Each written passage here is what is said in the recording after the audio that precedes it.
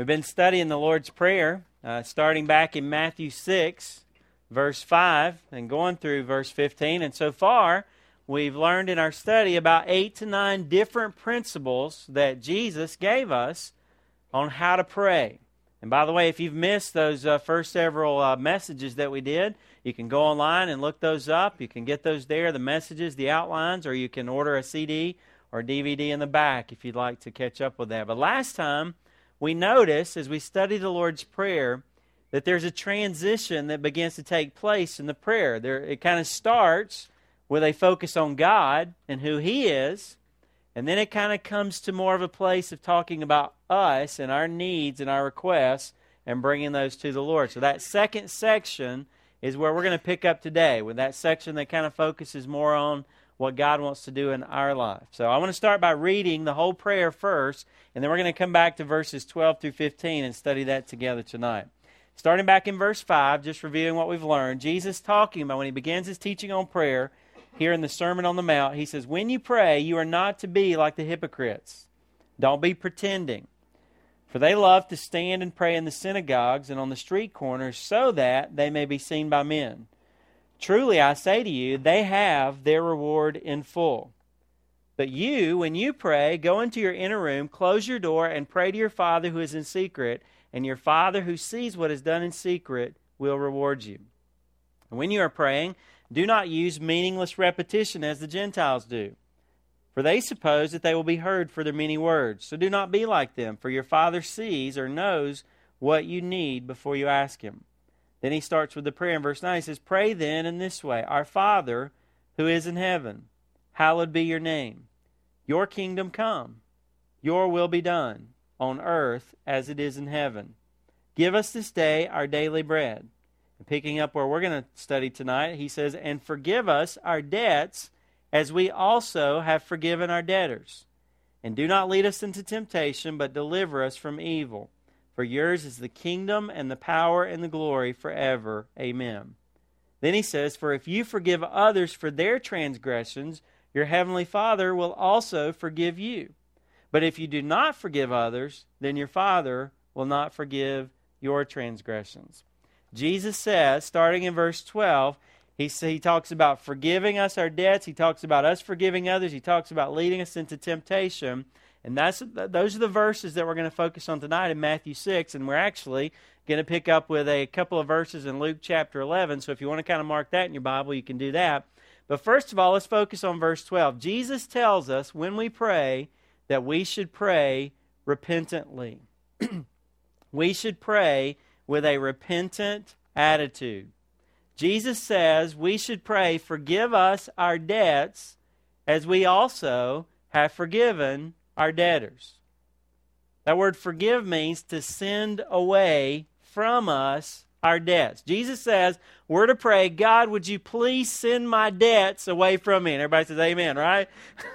Would you please send my debts away from me? Here's the idea. I was once in my sins and separated from God, but now I am in God and, praise the Lord, separated from my sins. Amen?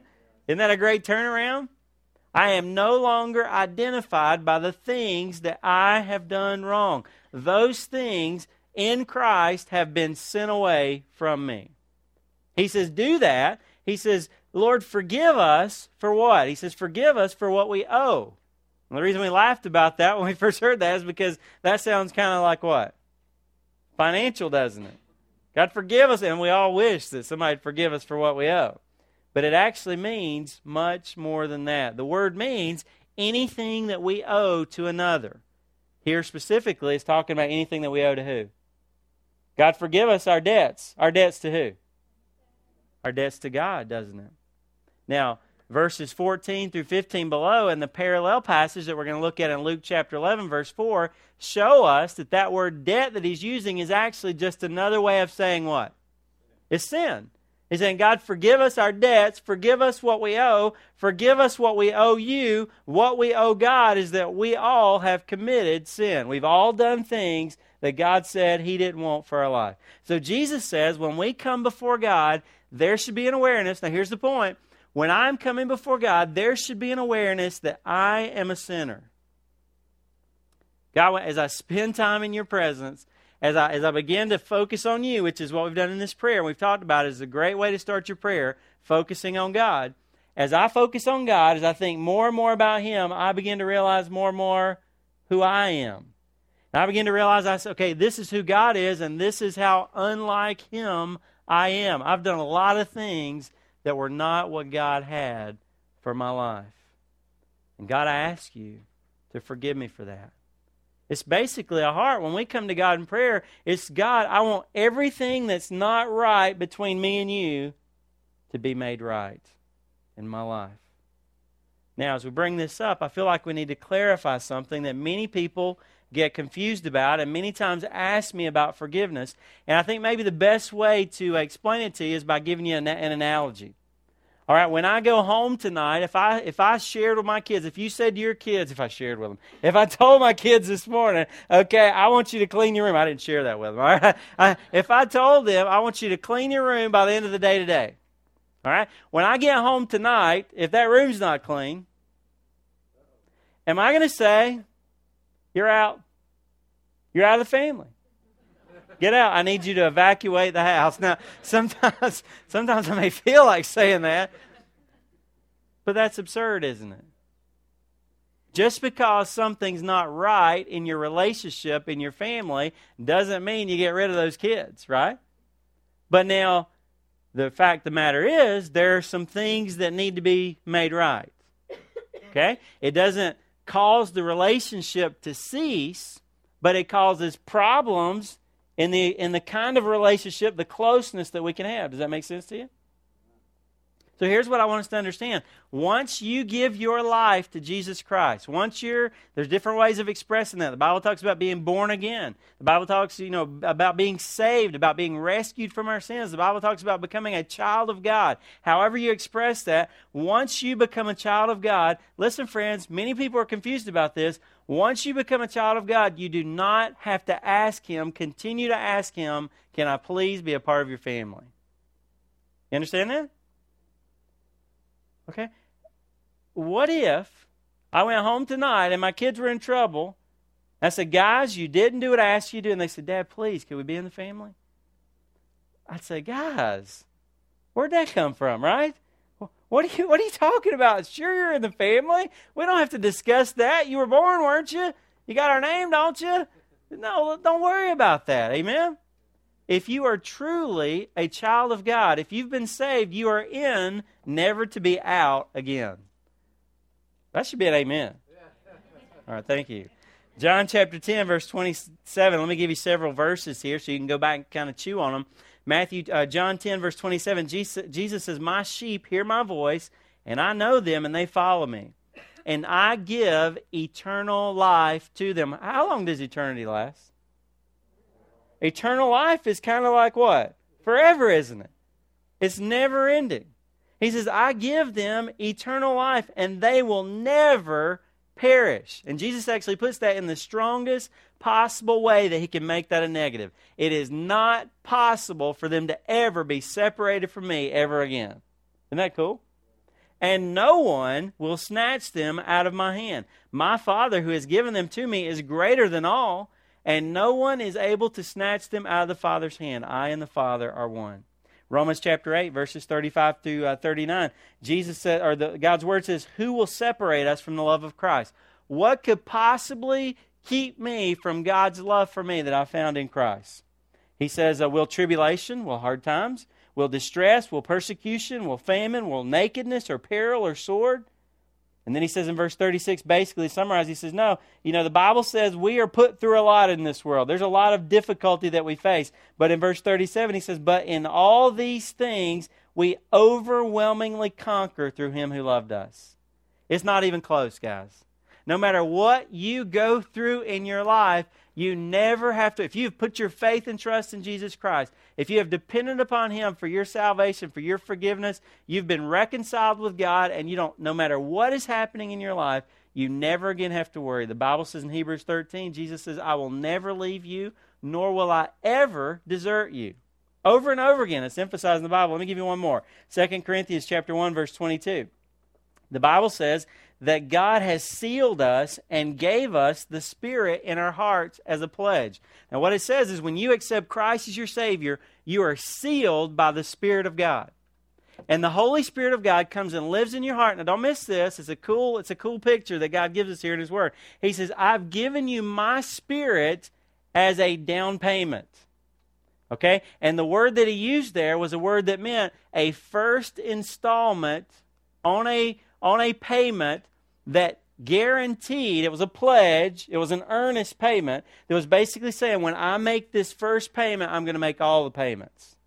Okay? So don't miss the picture there. Have we received the full benefit of our salvation in Christ? Well, I hadn't. I got some more I want, amen? I want to go to heaven, amen? God has promised me that I will receive all of that, but I haven't received all the benefits of my salvation, amen? I won't get that till I go to heaven. But He says the Spirit of God living in your heart, and if you are a child of God, He affirms that in your heart. I'm in you. He does, doesn't He? He works in your heart. He speaks to your heart. He guides your life. He teaches you. He does God's work in our hearts. That Spirit of God in your heart is testimony that you are a child of God, and what God started in you, He will finish. So we need to be clear on that. However, in that relationship, is it not true that sometimes things are not right? Isn't that true? I have a secure relationship with God, but sometimes things aren't quite what they should be between me and my Lord. Amen? Anybody? And so what this prayer teaches us is not that I've got to be resaved or re-forgiven or reborn or brought back into God's family. That's not what it's teaching. When we're asking God to forgive us, we're asking Him, God, is there anything between me and you? Is there anything that's blocking the flow? Is there anything that's hurting our connection, our relationship? If there is anything like that, Lord, help me to turn that over to you, to turn from that, and God, come and cleanse that in my heart. I don't want that. In fact, the Bible talks about that in 1 John chapter 1, verse 9. It says, if we confess our sins, if we acknowledge what we've done wrong, He is faithful and righteous to forgive us our sins and to cleanse us from all unrighteousness. That's what that's talking about. As a child of God, we should come to God regularly and say, God, thank you that I'm secure in you. But Lord, I know that there's things in my life that shouldn't be, and I ask you to clean those things up. Would you forgive me? Get it? Got it? Good. All right. All right. Then Jesus throws in something at the end of verse 12. He says, while you're asking God to forgive you or to release you or to separate you from your sins, you're also committing to do that for other people. Now, if you struggle with that, and you will, don't we? I don't know about you, but I've had some people do some pretty rotten things to me. And I'm not happy about it. I struggle with that. Don't you? Okay? But God says, apparently, while I'm asking Him to have mercy on me, then I need to be willing to have that same kind of attitude with people who've done me wrong. One of the best passages in the Bible for that, write down Matthew 18, verses 21 through 35. Basically, what the Bible teaches in Matthew 18 is that the only way, friends, listen, God is not minimizing what's happened in your life. He's not saying, oh, that doesn't count, or oh, that doesn't matter. What God is saying is, ultimately in my life, whatever has happened between me and other people, when I begin to look at Jesus Christ, when I begin to look at what I've done against Him, and I compare that with what others have done against me, I begin to learn that what I've done against God is much worse than anybody could ever do against me. And if God could forgive me for that, then I need to be willing to forgive other people. So this principle in this verse reminds us to consider, when you're talking with the Lord, write this down or make this note. When you're talking with the Lord, you need to be thinking, is there anything between me and God that I need to deal with? Okay, God, is there anything not right in our relationship? And as I'm doing that, God, is there anything that I have between myself and anybody else that I need to deal with? Now, before we move on from that, I want to mention verses 14 and 15 because those verses have confused a lot of people. But I'll just try to summarize very simply what I think they're saying. We said it's very difficult sometimes to forgive other people, isn't it? For what they've done against us. But if you and I are not willing to forgive other people, it's not that we would lose our salvation. Remember, we've already talked about that, right? There's nothing we can ever do. If we're truly a child of God, there's nothing I can ever do to lose that. That's not what it is. However, it may very well be that if I am not willing to forgive someone else of something that's much less than what God's forgiven me for, it might be that I've never experienced the life-changing power of God. That's a serious thing, isn't it? We could talk more about that, but that would really take a whole message. Let God speak to your heart about that. And my heart goes out to you if you had something, because we all have them. And I just ask the Lord to minister to you tonight, just for God to speak to your heart about how to deal with that. Pray repentantly, but then He tells us to pray loyally. Look at verse 13. In verse 13, Jesus says, "And forgive us our debts, as we also have forgiven our debtors." We're willing to do that because you've done this for us. "And do not lead us in temptation, but deliver us from evil. For yours is the kingdom and the power and the glory forever." Jesus says, do not lead us into temptation, but deliver us from evil. And actually that could be translated, deliver us from the evil one. Because we have an enemy, don't we? And he's fighting against our lives. Okay? Jesus says, do not lead us into temptation. What is that? What is temptation? Well, actually, the word that's used for temptation in the Bible can be translated two ways. It can be translated testing or trials, or it can be translated temptation. And really, the way we know how to translate it is by the context. Now, in this context, trials and tribulations and struggles in our life are not always the same as a temptation. What do I mean by that? Temptations are things that come in our life that are for the purpose of drawing us away from God. Right? Sometimes we have things in our lives that are difficult, but the purpose is God didn't send that into our life to draw us away from Him. He brought it into our life to strengthen us. Whereas the enemy brings things in our lives not to draw us closer to God, but to do what? To move us away from God. In this context, what do you think it should be translated as? Doesn't sound like good things, does it? He says, do not lead us into, it should be translated, temptation. Do not lead us into anything. God, protect us. God, my heart is, would you keep me away from anything that would turn me away from you?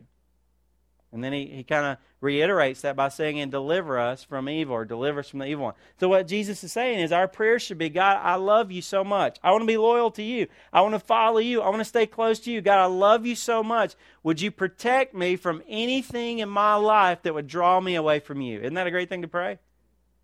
I mean, wouldn't that be a great thing to start your day with? God, there's going to be a lot of opportunities for me to turn away from you today. Would you protect me from that? Would you keep me from evil? Would you help me to be paying attention? Would I not just be frolicking through life, just vulnerable and just opening myself up for attack? But God, would you help me to be focused? Would you be working in my life? Would you lead me? Would you speak to me? Would you keep me from anything that would turn me away from you? By the way, if I'm going to pray that, I need to ask myself, is there anything I'm allowing in my life that compromises that? Amen? God, what I think this is assuming is, it's my heart that I don't want anything to turn me away from God. Okay, well that kind of assumes I'm not going to consciously allow anything in my life that would turn me away from God, right? So I believe the Lord might challenge us tonight. If we're going to pray this prayer, it also causes us to kind of evaluate our lives, doesn't it? Am I allowing anything in my life? I'm asking God to keep me away from those things. Is there anything coming in our home? Is there anything going over our airways? Are there any places that we're going? Are there any people that we're hanging out with that God, we know that is going to put us in a position to very likely turn ourselves against you? If I'm asking God to protect me from that, then I need to be asking myself, God, am I allowing any of those things into my life? Now, then the prayer closes with, for yours is the kingdom and the power and the glory forever. Now, I'm not going to go into great detail about this, but you'll notice that in some of your translations, that's in brackets. Does anybody notice that? That little phrase is in brackets, and I'm just going to try to give you a simple explanation. Basically, we have thousands of copies of God's Word that all have amazing agreement with one another. But every once in a while, in copying, as the scribes were copying, there'd be different words that maybe you can imagine. Have you ever tried to, just sit down tonight, go home and try to write a whole page? Take a book and try to transcribe the whole page. It'll be very easy to write like, Robbie went to the store today. Can't you imagine it'd be easy to write, Robbie went to the store today? Write the same word twice. So they find, as they study the manuscripts, that sometimes there's words or phrases that are found in some and not in others. This phrase here, the reason it's in brackets, is because this phrase is found in more copies than it's not found in. But the earliest copies we have do not have it. So we're not totally for sure if that phrase was in the original copy of God's Word. But it's not really a big deal because it doesn't change anything significant, does it? What's that verse say? It says, God, do not lead us into temptation, but deliver us from evil. And then, man, they just break out into praise. For yours is the kingdom and the power. That's sounding pretty loyal again, isn't it? For yours is the kingdom, the power, and the glory forever and ever. And everybody said, amen. All right. Now, that's the end of the prayer itself. But you remember, as we started studying this prayer, we actually backed up a few verses and we said, there's some teaching that Jesus gives before the prayer in this passage about prayer. But also, when you look at the parallel passage in Luke chapter 11, because that's the other place in God's Word that the Lord's Prayer is actually written out. When you look at that passage, Jesus actually gives some teaching after the Lord's Prayer. So we want to look at that tonight because Jesus teaches us something very important. He teaches us to pray persistently. Let's look at Luke 15. Turn over there with me. Chapter 11, I'm sorry. Luke chapter 11, verses 5 through 10. Now, after giving the Lord's Prayer, you'll see there in verses 1 through 4, it says in verse 5, then Jesus said to them, he's talking about prayer, still talking about prayer. He says, suppose one of you has a friend and goes to him at midnight and says to him, friend, lend me 3 loaves. He's talking about 3 loaves of bread there. For a friend of mine has come to me from a journey, and I have nothing to set before him. And from inside he answers and says, do not bother me. The door has already been shut, and my children and I are in bed. I cannot get up and give you anything. Okay, so this guy comes. He says, hey, I got some surprise company. It's late at night. We don't have any food. Do you have any food? Do you have a couple of loaves of bread I can borrow? The guy's like, look, we're in bed. It's midnight. What are you doing out, buddy? Go to bed. We'll give you some bread in the morning. All right, and that's just kind of my version. All right. In verse 8, he says, I tell you, even though he will not get up and give him anything because he is a friend, even if he's a friend, he's going to be like, look, go home. All right, we'll talk in the morning. He says he wouldn't do it just because he's a friend, yet because of his persistence, he will get up and give him as much as he needs. So I say to you, now Jesus is going to tie it together about prayer. I say to you, ask, and it will be given to you. Seek, and you will find. Knock, and it will be open to you. For everyone who asks receives, and he who seeks finds, and to him who knocks it will be open. In these verses, Jesus challenges us to be more persistent in our prayer life. I want you to notice especially verse 8. In verse 8, it says, okay, this guy comes, he asks his friend for some bread, and then it says in verse 8, I tell you, Jesus says, listen, is this not true? Even though he will not get up and give him anything because he's a friend, yet because of his persistence, he will get up and give him as much as he needs. Why did the guy get out of bed and give his friend some food? Now, what would you think if I ask you, have you ever heard of shameless prayer? You ever heard of that before? Shameless prayer. Now, usually I wouldn't put those 2 words together, would you? Prayer sounds good and shameless doesn't, right? Wow, shameless prayer? Why did the guy get out of his bed to give his friend some bread? In my translation, in the New American Standard Version, it says because of his persistence. But did you know? Some of your older translations, what do they say? King James or New King James? Because of his what? His boldness, okay. Because of his, the Old King James says because of his importunity. And I don't know about you, but I don't use importunity a lot. Okay. Way to be importunist, right? Do you know what the word actually means? The word can actually, one translation says, because of his shameless audacity. And that's not a stretch, but you say, yeah, that's one of those versions that, like make it like really cool. No, that other translations say, because of his shameless persistence. Now here's the thing, somebody said boldness, okay? Other versions give the idea of boldness, of brashness, of immodesty, of disrespect, of basically beyond the cultural norm. What that word is talking about, it was overboard. It was too much to ask anybody. It was beyond the normal range of expectation. It was almost to the point of embarrassing. Okay, what it's saying is, he goes to his friend's house. His friend says, look, buddy, can you come back tomorrow? We're tired. We're in bed already. I don't want to wake everybody up. Dog starts barking. Please, could you come back tomorrow? No. What am I going to do with this guy? Okay. I can't believe this. Most people, if you say it's a little bit late, do you mind coming back tomorrow? Most people would say what? Oh, I'm so sorry. Hope I didn't bother you. We'll see you tomorrow. This guy saying, good grief, can't he get a hint? I guess he's not going to go away unless I give him some bread. In that sense, the word is persistence. But what I want you to see is, don't miss this, friends, God is talking about passionate persistence. It is persistence with reckless abandon. It is a determination that I will not give up. It reminds me of Jacob in Genesis chapter 32, verse 26. Remember that? When he prayed, we talked about that a little while back, a couple of months ago. He grabbed hold of God. In a sense, the angel of the Lord came and met with him there. He grabbed hold of the Lord. He said, I'm not letting you go. That's kind of bold, isn't it? Say to God. The point that we're trying to get to is, does that describe your prayer life? Are you determined to meet with God? Now listen. And are there some things that you believe God has put on your heart and you refuse to let it go?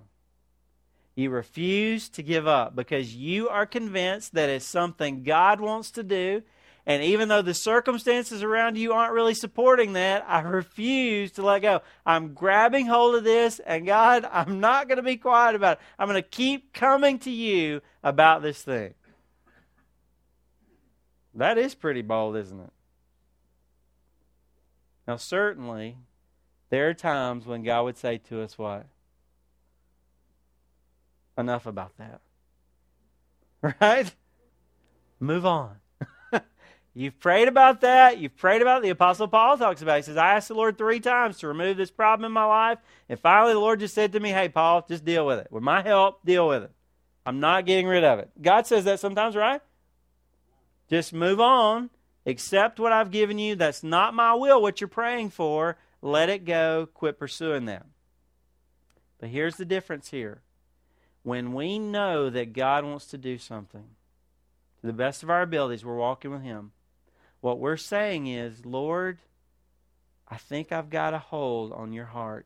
I think I understand what you're trying to say. And I want you to know that I am as passionate about this as you are. And no matter what the circumstances around me, I will not give up. That's not being brash and telling God what He's going to do, okay? Because we ain't doing that, amen? Okay? That's saying, God, I think I know your heart. And even though the circumstances around me don't look like they back up that I should pray for this or trust you for this, I am going to. Amen? Let me give you some examples. Hey, you know what? Did you know we have 4 services here at New Hope? It's kind of starting to look like we need a little more space. Amen? When I pray for God to give us more space, I'm not wondering, I I wonder if this is what God wants. I'm convinced, amen? God is working in people's lives. He's bringing us more people. Our ministries are growing. Hey, guess what? And I don't know exactly, I'm not going to be so bold to say I know exactly what that means. I mean, we have a pretty good idea. We've prayed about that. We've been through all these things. But you know what? I know this. God is going to provide for us. Amen? I've grabbed hold and I ain't letting go. How about you? Because it's His will. It's what God wants. God wants to reach more people. So I'm just trusting. All right, God, we ain't letting go. For many of us individually, how about your job situation? Let me pray about it. Do I need a job? I wonder if I should keep asking God about that. God, I trust you, and I am not giving up. I am going to continue bringing this to you. I'm going to continue trusting you. I am not letting go. Amen? How about your spouse? How about your children? How about your relationship with them? If that's not right today, well, sorry, I tried for a few months. Just deal with it. No. My spouse, my kids, we're for life. Amen? If it ain't right, it's going to have to be sometime. God, help me. And I am not letting go. I'm going to keep coming to you. I love you. I trust you. God, I am not giving up on this one. Let me give you another one. If there is somebody in your life that you would love to see come to know Jesus as their Savior, you know what? I'm just going to tell you, I don't know if this is right or not, but it sounds a lot more like Jesus' heart than the alternative. Here's what I think. If God has put someone in my life, if someone is in my family, if someone's one of my friends, if someone is close to my life, if I have influence on somebody's life, somebody that I care about and I would love to see come to know Jesus as their Savior, I cannot guarantee you that they're going to come to Christ, but I'm not accepting anything else. Are you hearing me? God, you put them in my family for a reason. And you know I pray. And so I'm just going to trust you got them here because you wanted them to come to know you. Done deal. Amen? I don't know for sure. I cannot categorically say it's a done deal. But that's all I'm going to accept. Amen? Have you ever heard of George Mueller? Many great stories of prayer come out of this man's life. But I've heard this story many times that he prayed over 50 years for someone's salvation. For someone he knew and cared about to come to know the Lord. And he did not see it in his lifetime, but not long after George Mueller died, that person gave their life to Christ. 50 years? I pray that encourages somebody here tonight. You feel like it's been 50 years, amen? Don't give up. Giving up, giving in is not an option. No matter what, I will not quit seeking God about this one. Amen? James chapter 5, verse 16. I'm going to give it a little bit different translation. Some of you have heard the effectual, fervent prayer of a righteous man availeth much. Okay, that's the old King James. The energetic, hardworking prayer of a godly person is very strong. That's actually an appropriate translation. The hardworking, energetic prayer of a godly person is very strong. I like that. How about you? Luke chapter 18, verses 1 through 18 is another example, just like we're talking about here, of shameless praying. Jesus says in those verses, He is looking for people like that. Now, guys, I got to tell you something. To be honest with you, this is something I'm not strong in. Persistent prayer. And part of it, I think, is an over-response to a struggle I used to have. I used to have a struggle with worrying. I've switched so far in the other direction. Shannon sometimes says, you should be worrying, But I used to worry. I'd lay in bed, and that was the first time all day I'd sat still, and I'd start thinking. Anybody like that? I'd start thinking, man, I'd have a little sticky notes, but I'd turn the light on and write a note. I can't forget that. I said, God, this is driving me nuts. God, I want to rest. Lord, if it's important enough, will you remind me first thing in the morning? I've never forgotten anything. If I did, I don't remember.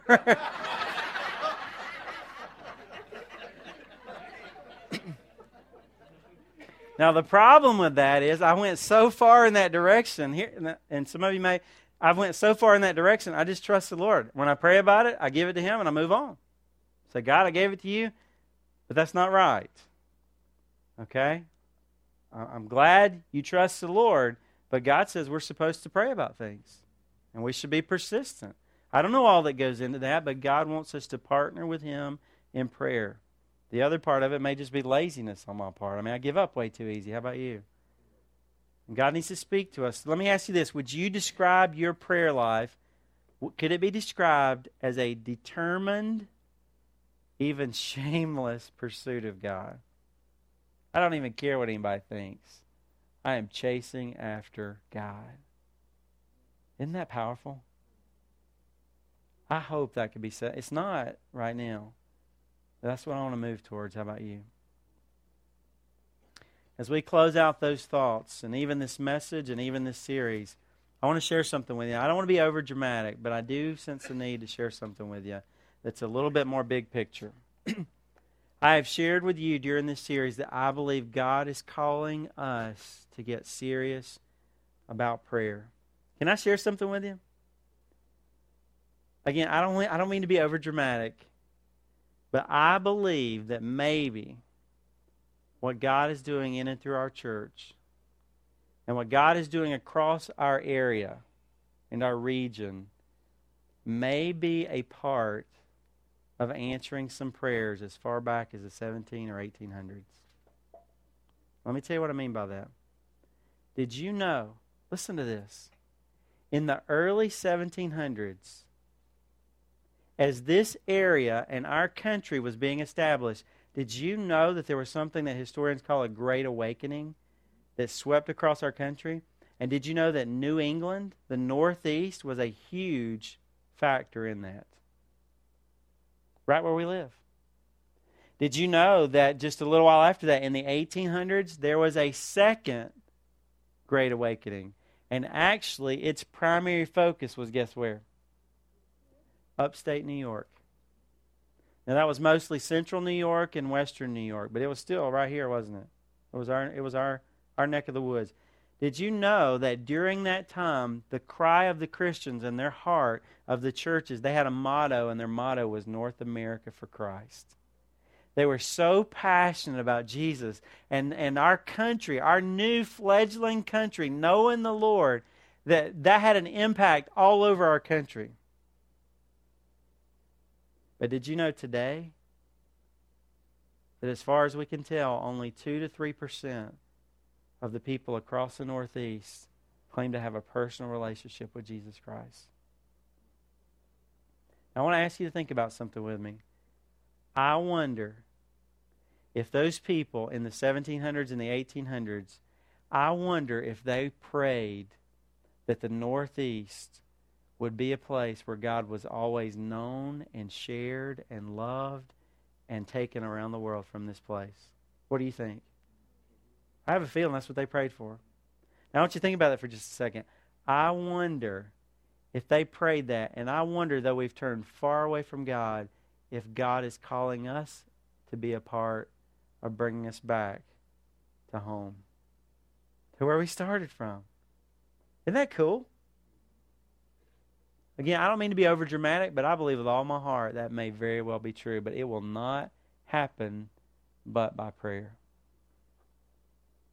You know what? That may be a little bit too dramatic for you, a little too, wow, Pastor Robbie, I can't handle, 300-year region-wide. You know how it started 300 years ago? One person at a time. So look, you don't have to be responsible for a region being changed, but you are responsible for what God's going to do in your life. And if I let Him work in my life, and you let Him work in your life, and a bunch of other people let Him work in their lives, maybe we could see a whole region transformed for Jesus Christ. And I just wonder, since our nation started right here, didn't it?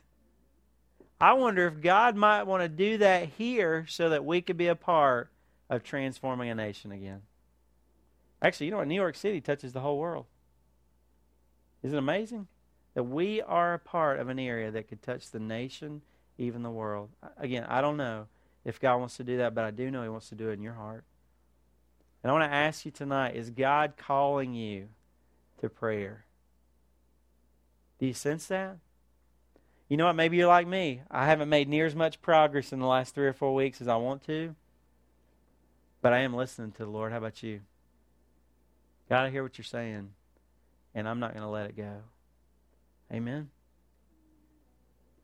I want to ask you, if you're a Christian here tonight, would you just say to the Lord, Lord, I hear your voice speaking to me. Show me what it is you want me to do. And tonight, I wonder if there's some people just like Leanne and Mindy tonight. There was a time in their life when God spoke to them. They heard that call and they gave their life to Him. I wonder if tonight God brought you here to see and to hear their story because He wanted to say to you, that's what I want to do in your life. Maybe there's a young mom just like them that God is speaking to your heart tonight. Would you give your life to Jesus Christ? It's very simple. It's just saying, God, it starts with prayer. God, I believe that you died for me, that you rose again. I know that I'm a sinner, that I need you to forgive me, and I invite you to come into my life.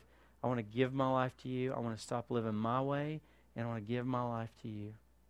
Would you do that tonight? Let's bow for just a moment as we close out the service tonight. Heavenly Father, I thank you for speaking to us about prayer over these last few weeks. I thank you that you're putting on our hearts to continue to think about this area of our lives and our walk with you. And I just pray that right now that our hearts will be open, that there just be a time of prayer, a time of communication, just you speaking to us and us responding back to you, whatever you want to do. In Jesus' name, amen. Amen. Pastor Jeff's going to play a closing song for us. And in just a moment, I'm going to ask you to stand together with me to sing. But as we sing that song, I want to ask you, why has God brought you here today? What is the message that He had for you? Maybe you've been here for every message we've been through in this series, and God has been wanting to do something in your life. And now's the time as we're kind of closing this up. God, I hear you. I'm responding to you. Maybe this is your first time ever here at New Hope. But God has got your attention. And He's wanting to do something in your heart tonight. Would you trust Him?